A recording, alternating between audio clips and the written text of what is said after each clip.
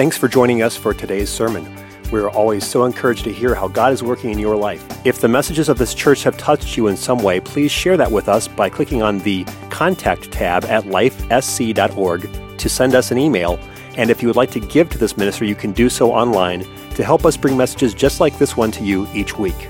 It is our prayer that God blesses you through this message today.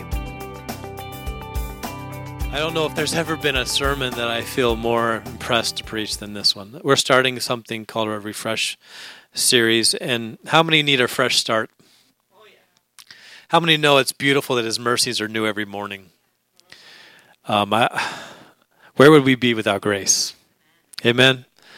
A friend of mine is a pastor, and he said, I wouldn't make it to heaven without grace. I think we all need that particular mindset. So I want to talk to you about a common reoccurring thing that happens every summer that, fire and medical rescue people have to deal with, and that is individuals that don't stay hydrated. They don't realize that they're getting so dehydrated until it's almost, beyond the point of them being helped. But how many like the graphic that we have up here? That's Sister Lisi. She did a good job. We commandeered her for modeling, and I made her a guinea pig, so she did a good job. I want to preach to you for a little while about staying hydrated. How many know it's important to have good fluid count, good fluids? All right, Acts 3, verse 19 is where I want to start today, and I think that the Lord's going to help me in a very special way communicate to you how I feel about this, and maybe in some way, shape, or form we'll be able to sew together in the next 4 weeks something that interwoves into your heart and affects the fabric of your being. This week I want to talk about staying hydrated, obviously, and really to reach for revival, to reach for it. Don't give up reaching for revival. In your own spirit in this church, just the fact that we have to strive for it. And in doing so, we get dehydrated at times, and so we must stay hydrated. The other thing is next week I want to talk to you a little bit about erosion control and just how whenever you have the rock of Jesus Christ in your life, it controls how much you lose. Amen. It controls how much can fall out of your life because you're standing on a firm foundation. And then the next week after that, Nate's going to be bringing the word, which I'm really excited about that. How about you? He's going to be bringing the word, and he's going to be talking about times of refreshing. And then the following week, I'm going to be preaching as we do this little series. Here, I'll be preaching on finding your flow. And next week, I want you to be here if you can. Don't miss it, because I'm going to be talking about the stages of change and how I've watched over the years of my life living in Pentecostal realms and worshiping and seeing people dance and fall out and roll on the floor and end up underneath the pew by the time the service is over, but yet they're struggling with the same problem on Tuesday. And for some reason, even though praise brings victory, they weren't getting the victory and the refreshing that they were getting. They were getting refreshed in their spirit, but they weren't getting what they needed to conquer and change what was going on in their life. So what I'm going to be teaching you next week is the facts, the actual steps in which we change. First is environmental, and then there's different things. And as you go each level up, the things below that no longer even matter. It doesn't even affect you anymore, because when you step to a new dimension in God, it changes the way you think and the way you live. So that may seem a little bit psychological or sound like psychology, but it's not. It's really from the Word of God. So if we can stop having an erosion take place where we come in and we worship the Lord and we get refreshed, and then by Tuesday or Wednesday we need to call somebody or we need to talk to pastor or something because we just can't seem to keep life moving in the right direction, I promise you'll be changed by it. I really do. I hope you can be here for that. So that's next week. I guess I'm doing a little infomercial, and I apologize for it being too long. But let's go to Acts 3, verse 19, and we'll begin reading in verse 19. It says, "Repent ye therefore and be converted." Everyone say converted. That means to turn around, basically.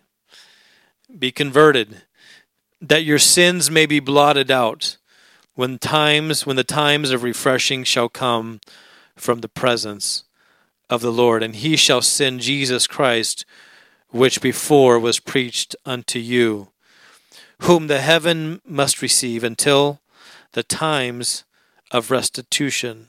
There we say restitution of all things which God hath spoken by the mouth of his holy prophets since the world began. Jesus, change us, move in us. Lord God, make your word alive. In Jesus' name we pray. And everyone said, amen. All right, you may be seated in the house of the Lord. Hydration is a very important thing in summer, and there is quite a bit of discussion in the scriptures about water. Water not only sustains our bodies and communities in which we live. How many know that there's water towers all over the city specifically designed to hold an excess of water because it's so important? But also it's an integral part of our spiritual life. The Bible is rich with images of water that symbolizes new life. Can you say amen to that? Cleansing. It symbolizes cleansing and the fulfillment of God's promises. To see just a few of the ways that water trickles and gushes through the Word of God, you only need to reflect on a few passages of Scripture. And may I just make some comparisons real quick before I get into the Word of God. How many are tired here today? How many are wore out? You're pretty wore out. It's been a long week. All right. Well, I want you to know that regardless of how tired you are, there's a powerful touch of God's Spirit where it literally quickens and revives you to where you can be tired in body and like literally come alive in the presence of God and then come off of that. Have you ever had that experience where maybe you haven't, where you get into a worship service and God begins to move, and for some reason the physical fatigue kind of falls away for a little while, and you're just worshiping God and you forget all about the ankles that hurt or all about the back that's hurting, and for some reason lifting your hands is not too difficult, and you just begin to worship God, and somehow His Spirit touches you in such a special way as He has designed it, that His divinity would come down and lift us up from this flesh and this life and lift us into heavenly places, amen, into high praise places. And so all of a sudden we realize that we're not just focusing on our physicality anymore, or the feelings or even the pain maybe that was in our body, but we're just worshiping Him and His presence is moving and it's beautiful. And then when service gets over, we begin to fellowship and you're kind of coming off the high of a spiritual experience. Your emotions have been touched. Your nerves have been softened, and somehow you can come to church kind of upset and grumpy, but you leave happy from the presence of the Lord. Somehow He touches us in the deepest part of us and changes literally how we feel and how we function. And so then you come kind of down off of that, and about a few minutes or maybe even a few hours after service, you're like, whoa. Your body, your flesh kind of tethers you back to reality, and all of a sudden you realize, I am more tired than I even realized. And so, like right now, I'm feeling the presence of God inspiring me and quickening me to give me a word to you. And I haven't slept, except for maybe 2 hours from 10 to midnight last night, and then got called in. And I literally went to work till 4 a.m. and I thought, man, I'm going to have somebody else preach. I was like talking to my wife. I'm like, can you teach my message? And I forwarded her the whole sermon in a text message. She's like, that doesn't work. You're going to need to email me this. And so I emailed it to her, and she's like, you know what? You know how important it is that you be in that pulpit tomorrow? And I just began to realize that I cannot step away from the fight, even though my flesh is tired. I cannot step down. All I need to do is find a fresh drink of the Spirit of God and get rejuvenated so that I can give you what God has given me. And I promise you this, there are correlations between physical body dehydration and spiritual dehydration. Can I give you a couple of correlations? Would you preach with me right now?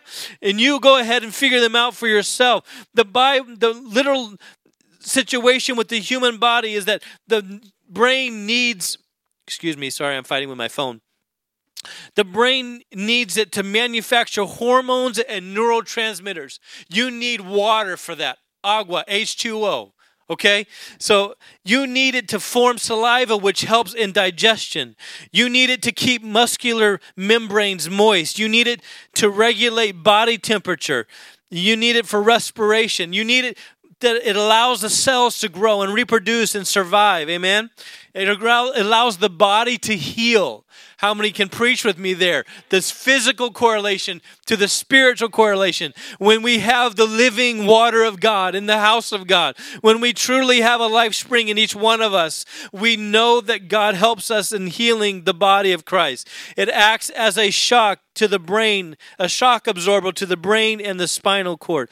It works and flushes body waste out of the body. It acts in functions to convert food and components that we need to survive in digestion. Water is the major component of most body parts. Everyone say water. It helps deliver oxygen to all over the body. In other words, if you don't have enough water, you can literally get to the point where you are so dehydrated that your body simply isn't functioning properly anymore.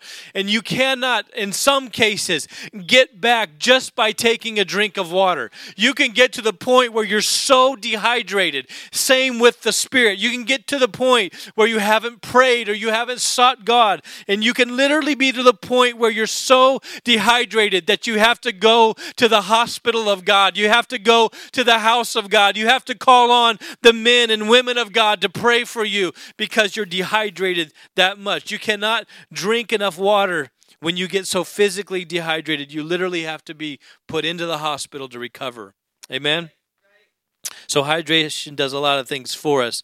The symptoms of dehydration is thirst, dizziness, confusion, fatigue, dry skin and mouth, less frequent urination. Obviously, there's different body functions that take place differently, and an increased heart rate. All of these things come from not having enough water. And the truth of the matter is, you're supposed to drink before you get thirsty. So if I could preach that for a minute, if some of us would be willing to admit that sometimes we wait till we get thirsty for God before we drink, amen? We let ourselves kind of drift for a little while, and all of a sudden we realize, man, it's been a little bit too long since I got into the presence of God, to the closeness of God. And so it's refreshing to be in God's presence. And there's also other things. They say that you're supposed to drink 64 ounces of water a day. How many just got a little bit more thirsty?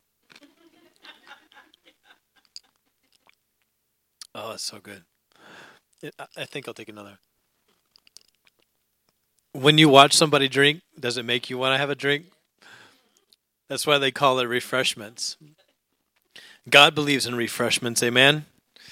When you get to the point of dehydration, you have to find the place where God can touch you. So the Spirit of God spoke to me and said that you need to preach about staying hydrated through the summer, and simply this, that when summer busyness lays in, you cannot take away your experience with God. You cannot mitigate that to some back row or back burner. You have to remember that you have to be in the house of God to respond to God's presence and to get filled with His presence and to be nourished by the Spirit of God.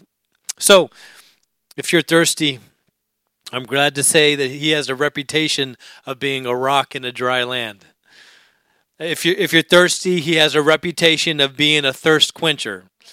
And all the way into Revelations, it says, if any man thirst, let him come unto me. Amen. So if you're looking for some place to have your thirst quenched, it is only found in Jesus Christ. I'm thankful that I know that He replenishes me. I'm thankful that I know that His refreshing is for me. I'm thankful that I know that He has restitution and recovery for me.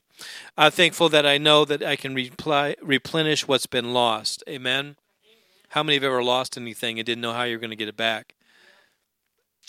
This week has been a very difficult week for me because, when we win, we have to win in certain areas of our spiritual walk. But whenever you see things happening in our world, like the Supreme Court making decisions like they've made this week, you just don't know really. I didn't understand. The Bible says in the last days they'll be giving in marriage and and all of those things, but I just didn't know it was that kind of marriage. I didn't know things were going to change so much that we would literally see a culture that embraces it to the point that the Supreme Court is affected and literally says, this is going to be okay.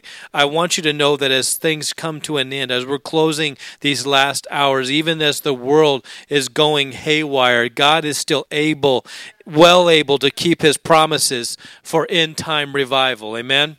For end-time refreshment in the spirit of mankind. So in these changes and different things that are going on, there's all kinds of talk about rain and water and different things, and some of them were agricultural because he was speaking to agricultural people. They tilled the ground, they prayed for rain, and they prayed for rain for their crops because their crops were their livelihood. And the Bible talks about in 4 different places, actually 5 different places, in one reference that God would give the former and the latter rain. And it was an agricultural thing talking about a blessing that God would give, literally asking the people to pray. The priest would say that the people should pray for rain. Doesn't that seem a little trivial maybe, that you would pray for rain? But I promise you this, if you're living in California, you're praying for rain right now.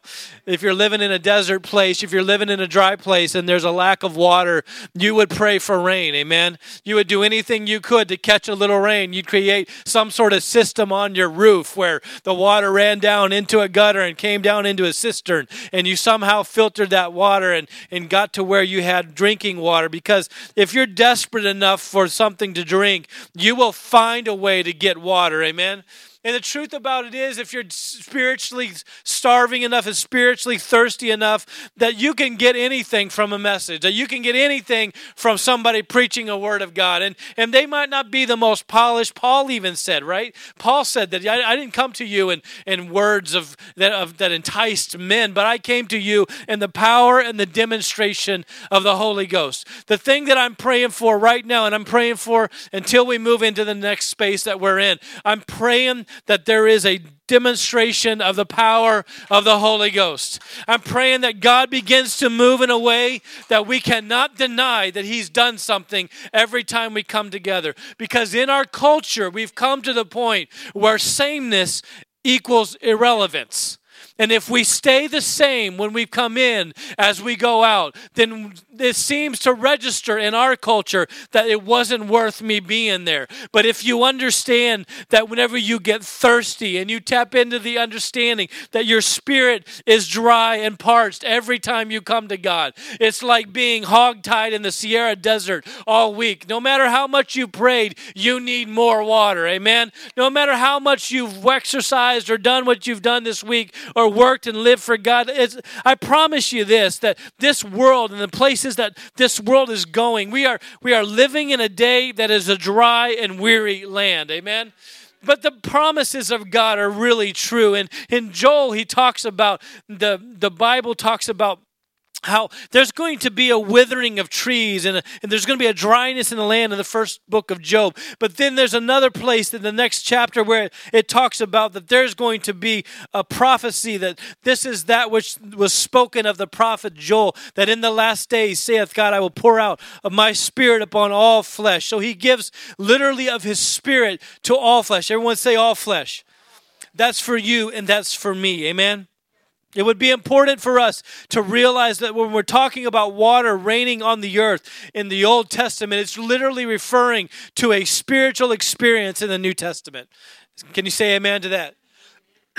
So what we're having happen is when you read the Bible, you literally see different places in Scripture where God speaks about water. Jeremiah 5:24 says, let us now fear the Lord our God that giveth rain, both the former and the latter rain in his season. In other words, God has a season in which he's going to give a rain like he talked about in the Old Testament that usually was in October and November when they planted the crops over in Jerusalem area. And then the latter rain, which is usually in April and March when they would right before they would harvest the crop. drop. So what he was saying was there's going to be a spiritual rain in our life of God's supernatural power. And it's not going to be like some preach, which I have to disagree with some of my brothers that preach, that it's talking about the former rain in the book of Acts and the latter rain in the end times.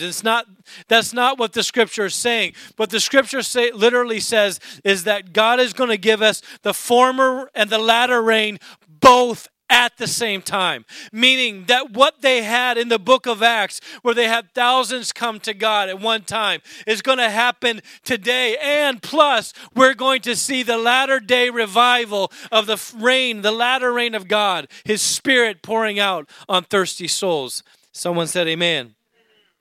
So in James 5 and 7, it says this. It says, "Be patient, therefore, brethren, unto the coming of the Lord. Behold, the husbandman," I couldn't read my writing, "the husbandman waiteth for the precious fruit of the earth. He hath long patience for it." I've often asked the question, why is God waiting so long before coming back? It is getting to be a dark time. That is true, amen?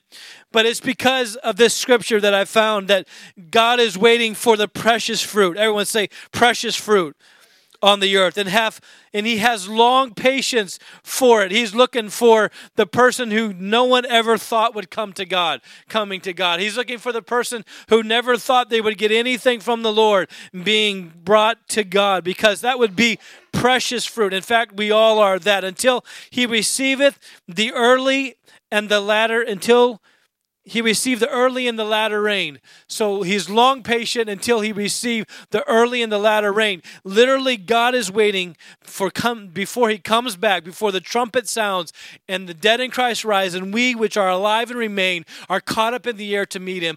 God is literally waiting for precious fruit to be brought to pass, and He is waiting for the former and the latter rain to come down. He said He would give it to us both together. Amen? That's a great revival of souls. That should be more excited. We should be more excited about that. So the reason why I'm saying we should be more excited is because that means that brothers are coming to the Lord, sisters are coming to the Lord, family members are coming to the Lord. And there's a turnaround. Literally something happens in our world that draws people to God.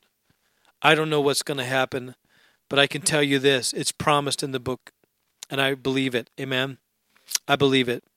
So the first and the latter rain is going to be together. Not just what happened in the old days, but what's happening now. So Joel lists all of that litany of different depressing dilemmas in Joel 1. And then he says, in the there's different translations, but it says, "It shall come to pass," I read this, "after that I will pour out my Spirit on all flesh, and your sons and your daughters shall prophesy, and your old men shall dream dreams, and your young men shall see visions. And also upon the servants and upon the handmaids in those days will I pour out my Spirit." In those days they had servants and handmaids, and they weren't the same level they felt as they were. But God made sure He said it's for everybody. It's for everybody. It doesn't matter what their status is in life. Doesn't matter what their socioeconomic status is.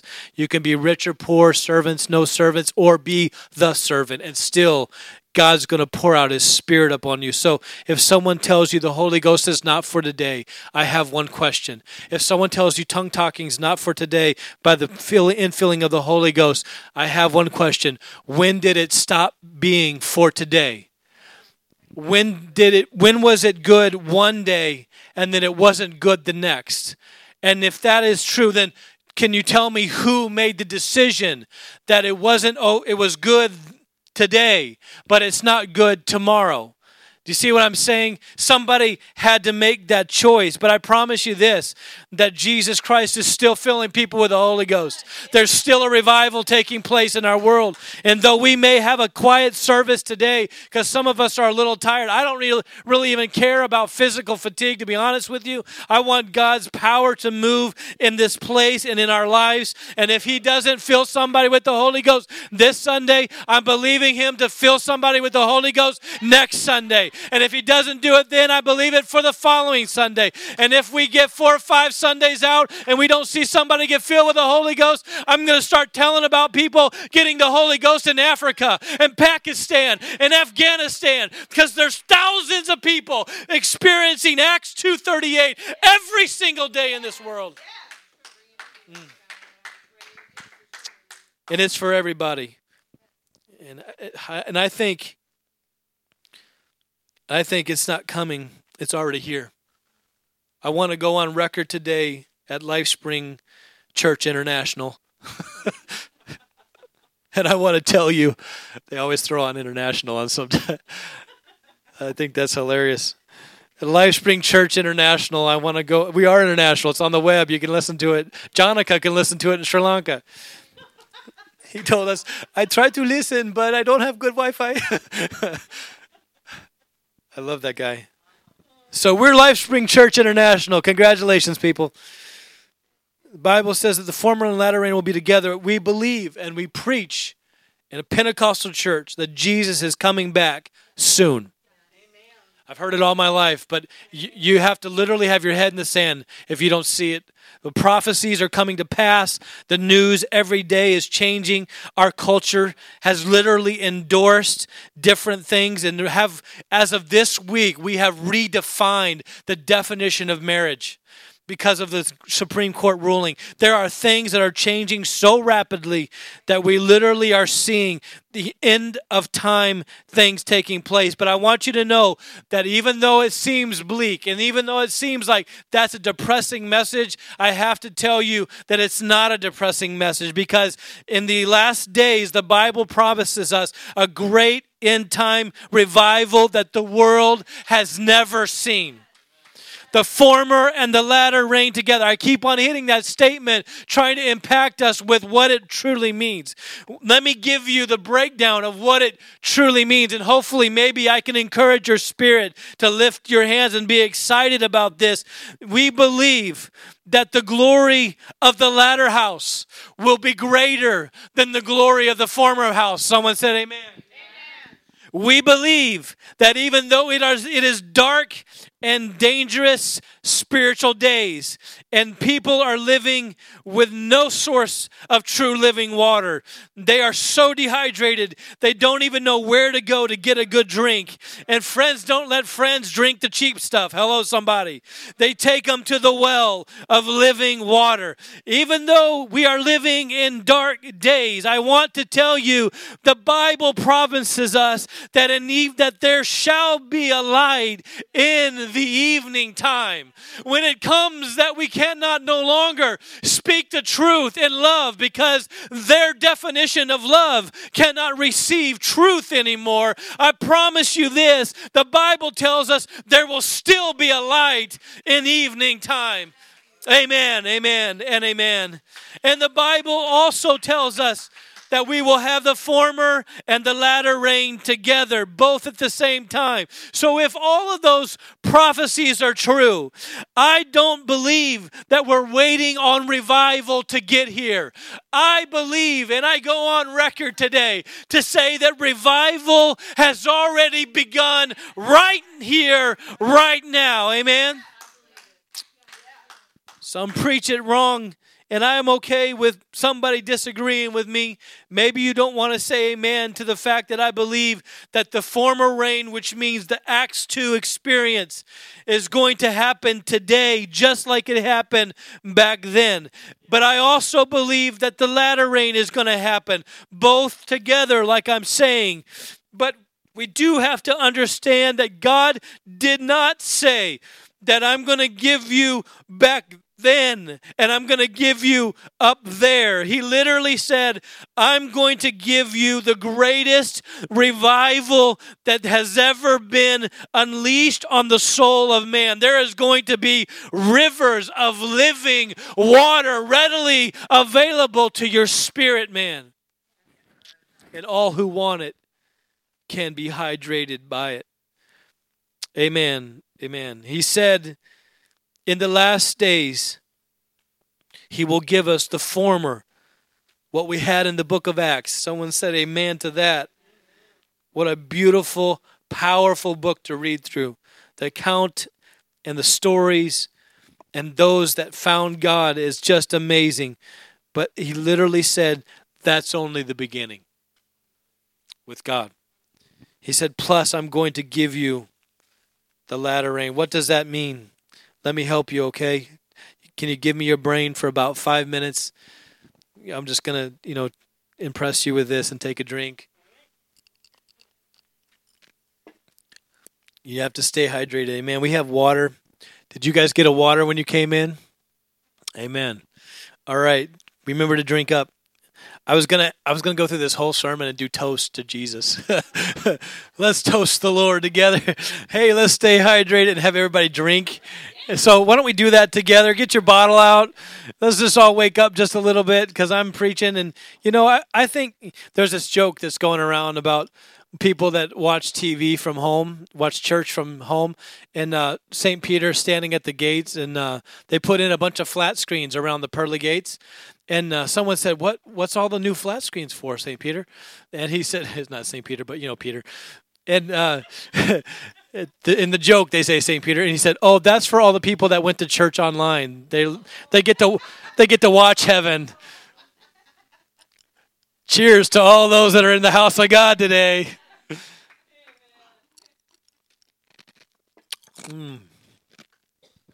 So, we're serving a God who's begun revival right now. Bruce Howell, I don't know if you know that name, is the Global Missions General Superintendent of Global Missions for the United Pentecostal Church. He reported last year that 123,860 people were baptized with the Holy Ghost speaking in tongues. The thing that was the problem, Brother Howell said, is that they added 240,000 constituents to the church. So their number was so far off of what was reported and who actually received the Holy Ghost because they were added to the church. They added 240,000 people registered in churches around the world, even though 123,860,000 were recorded as filled with the Holy Ghost. Last year, that happened in North America. In North America last year, God filled at least, now this is at least, the best numbers they could come up with, at least 60,000 people were baptized with the Holy Ghost, speaking with tongues last year. Revival's here, folks. That means that now listen to this, be careful never to say that God's not moving and God's not doing. No matter how big or how great you have what you have in the local church, remember that we're connected to something much larger and much longer than we are, because this river doesn't just flow through here today. It flows through every church that names the name of the Lord, every church that reaches for His Spirit, every church that desires with relentless love for God to see Him do something for them. So this means that in 1 year's time, we have a Book of Acts conversion.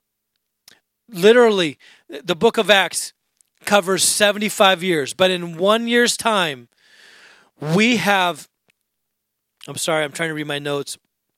As far as they can understand, in 1 year, they've had so many more than the Book of Acts. I'll get back to that. Let me just read my notes because I wrote these whenever I was falling asleep at the table this morning at 4 a.m. In 1 year, according to our best numbers from our general superintendent, they have realized that 183,160 people received the Holy Ghost last year in a United Pentecostal Church or an ALJC church, Assemblies of the Lord Jesus Christ Church. 183,160 people. That's 501 people a day receiving the Holy Ghost, speaking with tongues. And some people say it's not for us today. I'm sorry, I just don't agree with you. I'm okay with you not agreeing, but I don't know how You can look at what's going on in this latter day. I was watching something on Pakistan the other day, and this lady is just sitting there, and they're all dressed in their normal Pakistani garb, heads wrapped, big dresses, what you normally see like on an Indian-looking woman, and they're all just dancing in like this, and there's no room because literally the crusade is full of people, and they're just dancing and doing this, speaking in tongues, and there's a smile on their face because they don't have anything other than God.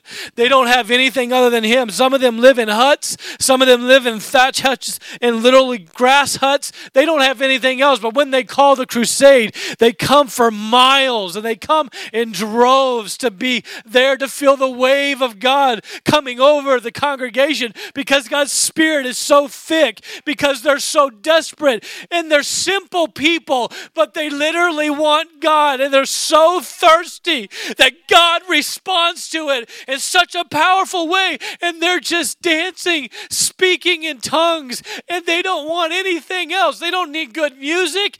They literally bring like little cans, like food cans with what we would normally have like green beans in it. They will empty out the food and they will take the can and they'll play it as their instrument, and they'll play it so hard that they'll heat up the can and burn the weld out of one end of the can, literally to where they're just holding a cylinder because they've heated it so much, because they're playing so vigorously to their God, and they're so excited that there is a God who has something for them greater than the life that they're living. They don't know any better. All they know is God is for me. He's not against me, and I'm not stuck where I am. He's pouring out His Spirit on everybody.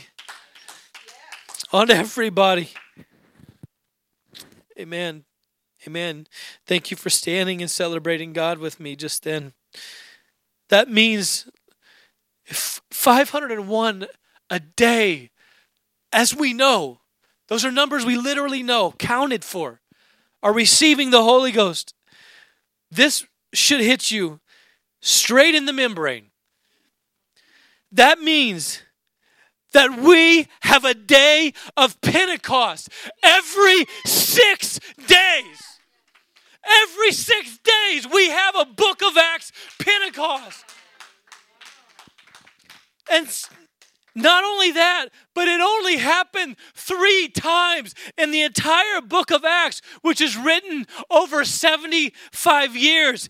That means it happens 61 times a year. Right now, we are seeing the former. I'm yelling at you because I'm excited. We're seeing the former and the latter rain. Right now, it has begun. Revival has begun. I hope you're excited about that. Maybe as excited as I am, I don't know.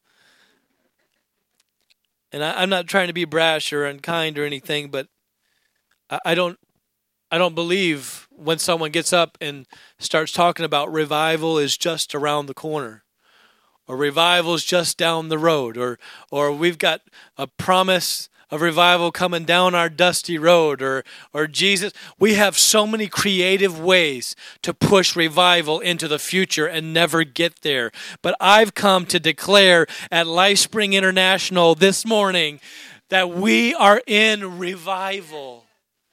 God is pouring out His refreshing Spirit, and I stand to say I believe it. I was fasting a Tuesday ago. It's so hard to fast at work because everybody's like, what are you doing? Why aren't you eating? Why don't you go to lunch? So I get in my car and I drive over to Pewaukee Lake and I park in the parking lot. And it doesn't matter to me who's passing or what's going on. I'm literally sitting in my car and I'm just weeping, and all I can say is, I believe it. I believe it. I believe it from everything down in me that there's revival happening. I believe that people are going to come. People are going to see your Spirit. People are going to be touched by God. I believe it with everything that is in me. And because I believe it, the Bible says I will receive it. If you don't want it, that's okay. But I want it. I want it more than anything. I want to see people change. I want to see healings change. I have friends who've watched tumors dry up on the side of somebody's neck as they prayed for them. I've seen people pull people out of the wheelchair. I was walking out of a coliseum in an arena at General Conference, and a woman was pushing her wheelchair, and she hadn't been out of it for 11 years, but God healed her at that conference. I want that here. I want that here. Amen? And I know Kim got up out of her wheelchair and walked down one day. I'm so grateful for the things that God does that I don't even remember. Revival's happening right now. I had a friend, right now he's the worship pastor. I won't use the church, but it's a Methodist church. And when the Supreme Court made their ruling, he said, I don't know what I'm going to do, because their pastor's being handed according to the Senate of the Methodist Church, the Congress of the Methodist Church, the hierarchy of them. They're pushing down that those pastors are going to have to do same-sex marriages. And he said, I don't know what I'm going to do. My pastor said that he's going to retire if they force him to do that. And they're literally looking like a church that was thriving and flourishing. Looks like it's going to crumble, and nobody has any certainty. And he literally posted on a social site on Facebook. He said, I fear what comes next. That's all he could say. He doesn't know where to go to get a drink of living water. There is no fear in me for what comes next, because I know greater is he that is in us than he that's in the world. But if you're not putting anything in, fear is the replacement, because you have no certainty, and we are people that need control, but he's in control. We don't have to be in control. There's got to be a constant in your life. I'll hit that next week. So I was thinking about this, and Jack Cunningham, a friend of ours, he's the district superintendent of the state of Virginia, and he was my district superintendent when I lived in Virginia, and he's a great man of God, and he was preaching one night on receiving the baptism of the Holy Ghost in his church. And a man, good-looking man, came walking down the aisle and walked up to the edge of the pulpit, and he was just, crying tears. And he said, I heard you preach on the Holy Ghost. I don't know if it's for me. I don't know if it's for today. All I've been told and all that I've ever studied in seminary and says that tongues have ceased, and all of these things that get told to people when not necessarily unkind people, and not people trying to do the wrong thing, really good-hearted people, but they've been handed something that they haven't truly studied out in the Word of God. And so what happens is, because you're not living truth, the Spirit dries up. And so he's literally coming down because he senses the source of water. He's like thirsty for it, and he sees there's a difference in it, and I want that. So he comes down and he tells the pastor that I want what you're talking about, but I just don't know if it's for me. And so he told him, he said, Craig, and that was his name. He said, Craig, would you do me a favor? And Craig says, sure, I'll do anything. What do you want? And he says, where are you from? And he said, I'm the pastor of the United Methodist Church across town, the large United Methodist Church. And I'm using Methodist today, but forgive me, it could be any religion, really. There's Catholics getting the Holy Ghost speaking with tongues. If you actually know anything about the history of the area, if you go up to, and maybe I'm jumping off topic, I apologize, but if you go up to Holy Hill, there used to be a section along the side of Holy Hill where there's a screen, and there's like crutches in there and different things. They were having miracles happen because people that believe get a miracle, because faith is the currency of heaven. You don't have to know everything and have everything and be completely understanding all of God to have a miracle take place in your life. Amen. And the scripture that I read to you today is coming off of a miracle. Literally, they raised the man at the gate beautiful. Everybody gathered around to see, why is this guy jumping and leaping, and why is strength to his legs? And they thought because of those, was it John and James? I'm losing my, who was it that raised him up? Somebody help me. Peter and John? Yeah, I read it this morning, but I forgot it by now. And it's in here somewhere. I just can't find it in my notes. We were looking at my notes last week going, wow, how does he get through this? this is what happens when I'm tired and I have notes like that. So he said, I heard, they said, Peter and John said, don't look at us as if it was our power or our righteousness. That's what they said. It wasn't our righteousness. It wasn't our power. It was the power of God working in us. So they come off of that, and then they get sequestered and they get thrown in jail overnight because the Bible said it was evening time. And so they get thrown in jail overnight, and then they get brought out and they get questioned by the Sadducees, I believe it was, if I remember everything correctly. And as they're questioning them, they're like, we don't want you to preach in the name of Jesus anymore.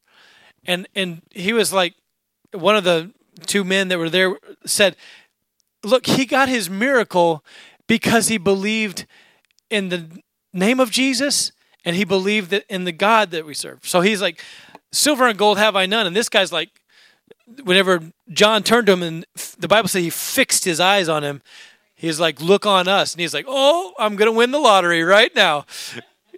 And he's like, no, silver and gold have I none. Talk about a letdown, right? Complete downer. He said, but such as I have give I thee. In the name of Jesus Christ, rise up and walk. So by faith, he got his miracle. But the interesting thing is everybody else gathered around because they didn't know why it happened or how it happened. And the Sadducees got so irritated that they're like, don't preach in the name anymore. And that seems to be something that you'd not want to do if you were thrown in jail overnight and then you were told, if you do this again, there's going to be great consequences, so don't be preaching in the name. They could have just preached in some other title, right? No, but the name is what they preached in because the name had power. The name had authority. The name is where the source is. And what you understand about the name is the Bible says that we must worship him in spirit and in truth. Jesus is the truth, amen? So when we talk about worshiping in spirit and in truth, some people don't have a fresh drink of spiritual water because they're not living truth in their life. And the more we become like Jesus, who is truth incarnate, his truth lived out, the more we become truth incarnate, the more this word gets lived out in us, and we stop and we begin to become in our private life what we are in our public life, and we lose the label of being a hypocrite, and it just falls off of us, and all of a sudden we start living for God in a way that we have complete homogeneous lifestyle. In other words, if you sample our life at any point, we get up at 3 a.m, we're the same Christian. We go to bed 4 in the morning, or we have to work all night like me, I'm the same Christian. I promise you this, there is a place in my life that is a goal all of my life. I want to be the same in private that I am in public. I want to be a person that when you knock on my door at 7 p.m., I'm just as kind and I'm just as considerate to you as Jesus would be in that moment. When you go buy a jug of milk and it's homogenized, that means what you pour out the top is going to be the same as what you pour out at the bottom. It's homogenized. It's the same.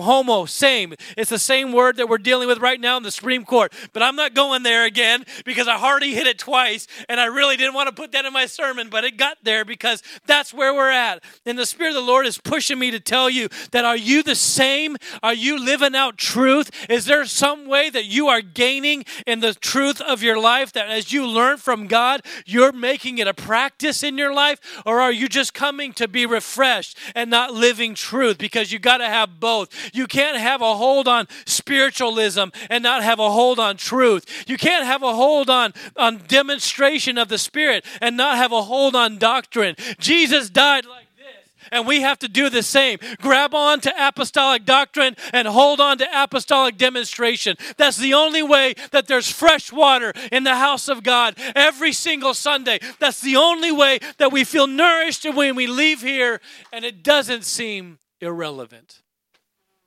God wants us to understand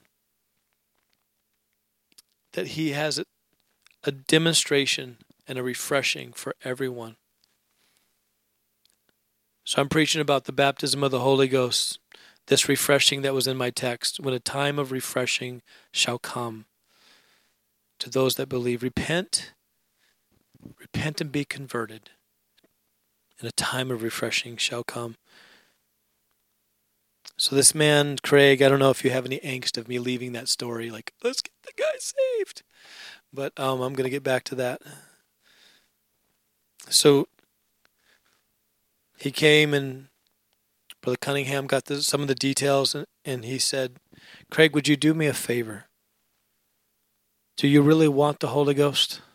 Speaking with tongues, do you want it bad enough to do something for me? He's like, I just don't know. I don't know. I'm confused. He said, okay, do this. This week in your private time, would you pray and ask God, if it is for me, would you give it to me? When you pray and you seek God, ask him, God, if the Holy Ghost speaking with tongues is for me and for today, would you give it to me? He's like, I'll do that. I'll do that. I can do that. And so Craig turns and he leaves and walks out the back of the church. And they go on, they have service, and Brother Cunningham said like 25 or 30 people. They have 700 meeting in their sanctuary now. And he said 25 or 30 people got the Holy Ghost, and altar calls going on. And here comes Craig walking back in from the back, tears running down his face. And he walks up to the pulpit, and Brother Cunningham goes, Craig, what's up with you, brother? What's going on? He goes, I did what you asked me to do. I went out and I got in my Volkswagen Bug. He's driving a Volkswagen Bug. Okay. I got in my Volkswagen Bug and I drove out of here and I turned onto the on-ramp and I got on the freeway and I was headed down the freeway and I said, Jesus, if this Holy Ghost is for me, would you give it to me? And tears began to flood my eyes, and I had to pull off to the side of the road and stop. He goes, and when I got over to the side of the road and put my car in park, I just began to worship the Lord. He said, and God filled me with the baptism of the Holy Ghost, speaking in tongues while I sat in my car on the side of the road. He said, I had to wait till I got through with everything I was feeling because I surely didn't want to stop because it felt so good to my spirit. He goes, and then I turned my car around and I've come back to tell you that I've experienced what you were preaching about, even though I didn't know if it was for me. I've experienced it, and nobody can tell me it's not real. Nobody can tell me it's not real, because when you experience something, it can't be taken away. So Craig stayed there and prayed at the altar for a while, and then he told Pastor Cunningham, he said, would you come and preach this at my church? Pastor Cunningham's like, let me think about it. Sure. Sounds like a plan. I'll come and preach at your church. And what he didn't know is that if Craig was to have him come preach it on a Sunday, it would wreck the church. I mean, people just wouldn't understand what's going on. So he held a special meeting on an off night. And he said there was about 81 people at that meeting. And Craig sat on the edge of the platform in like a turtleneck, and he said he looked all suave and everything. He goes, so I'm not going to get up there and preach the word of the Lord to him if he's sitting on the edge of the platform, So he goes, so when he brought me up, I just went over and I sat on the platform and I just began to tell him about the power of the Holy Ghost and how God moves in special ways and he touches people. And if you just release control to his control and you just worship him, he will fill you with the Holy Ghost. And while Brother Cunningham was talking, a man got up and walked over and confronted Craig, his pastor, didn't ask him the question, was arguing with his pastor. And while Brother Cunningham's continuing to go on, this man comes over and he said, why would you dare do this to our church? Why would you bring somebody in here to talk about speaking in tongues? It's not for us and it's not for today. Why would you wreck our church like this? And while he was combating his pastor over there, Brother Cunningham, before he even could answer and before Craig, the pastor, could even answer, there was an 86-year-old woman sitting on the front row. And she kind of leaned over and just wiggled her bony finger like this. And she said, Sonny, you might want to sit down a minute. I need to tell you something. Why don't you come on over here and sit down next to me? And she's talking loud enough for everybody to hear. And this 86-year-old woman went on to tell about, I'm sorry, I lost the number here.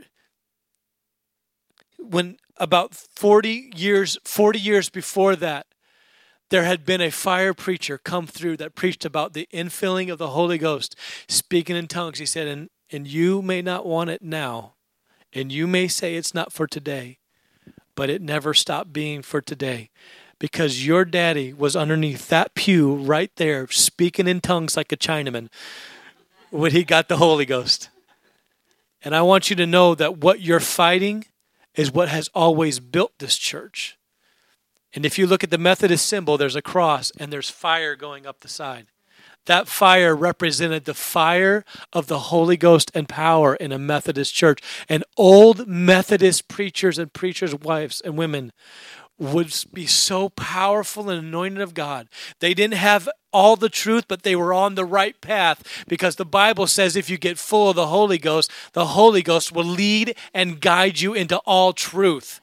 Amen. So you have to know that if somebody just gets the Holy Ghost, doesn't matter where they are in their walk with God, if you just get them full of the Holy Ghost, God will start to work on them. Amen. Oh man, that's so good. I finish with this. So out of that story, I guess I could finish that way, is this guy had a problem with it and was sitting there, and then Jack Cunningham went back to teaching about the Holy Ghost, and when he got done, he gave an altar call. And I said 81, but it was roughly 80.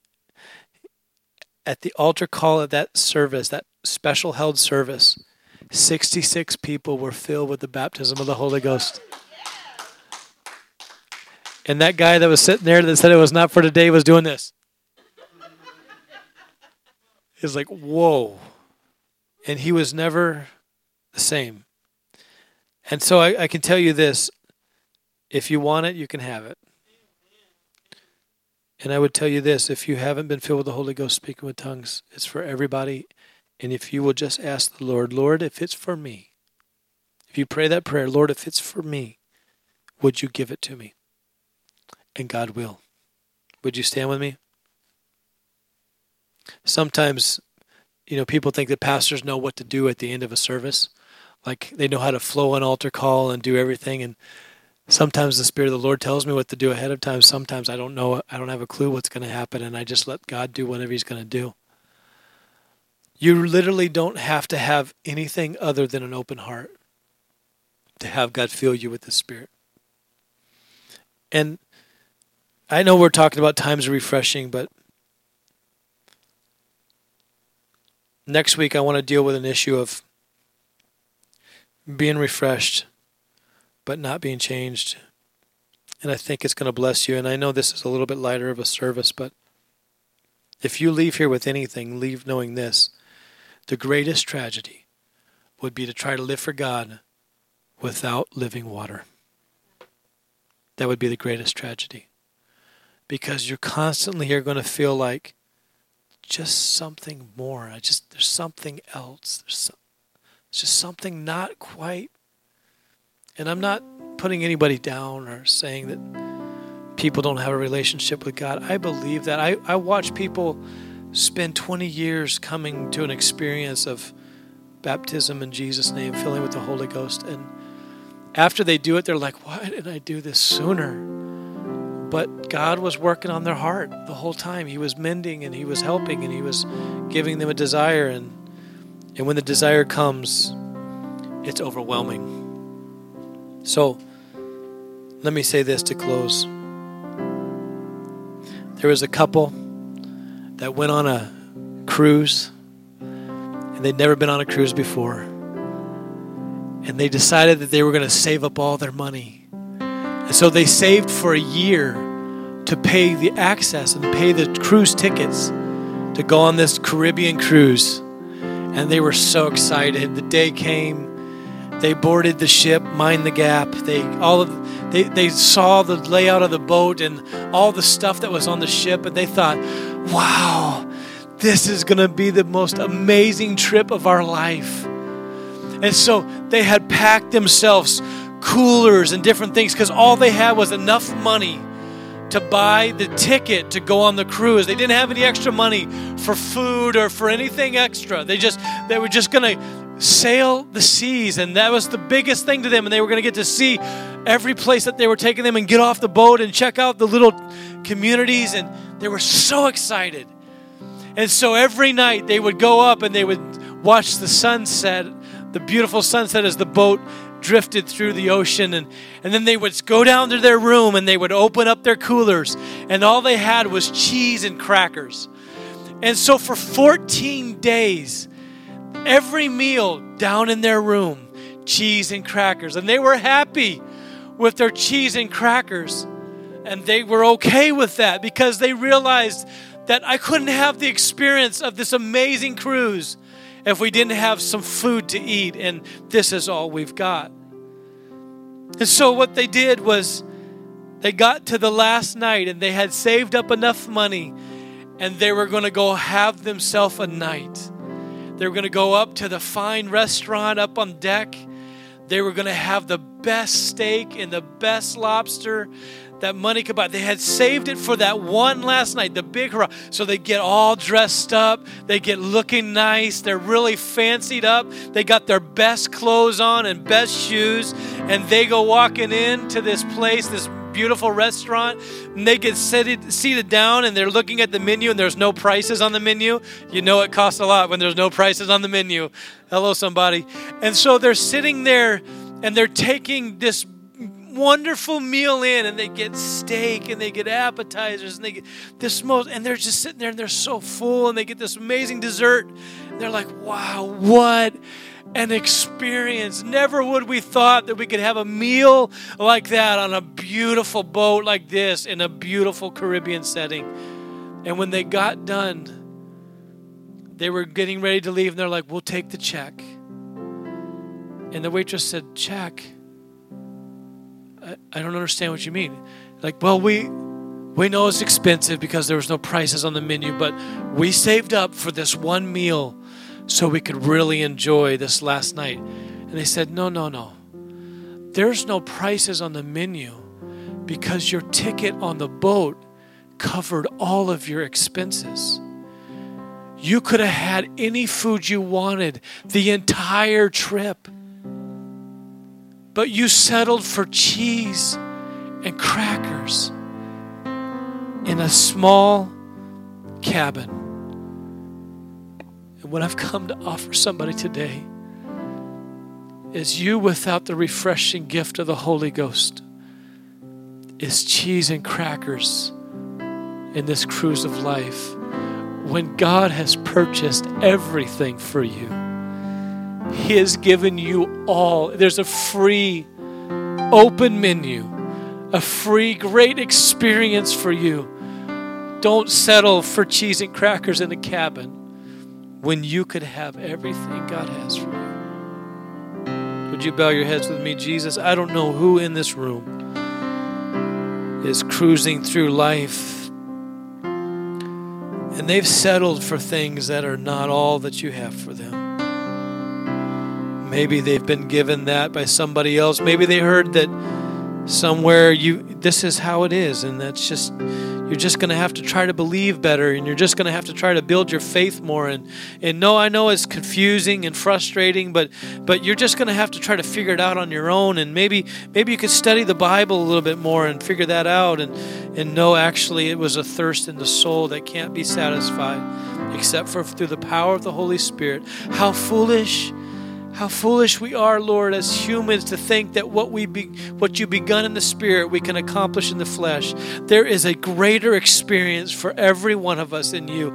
And even us who have the Spirit of life springing up inside of us, the Bible says, as a living river that would flow out of our belly. Even us that have that experience, maybe we've drifted away from the bank of the shore, and maybe we're feeling a little bit parched today. Would you help us all in some way to realize that you bought and paid all of it so that we could have a full experience with you?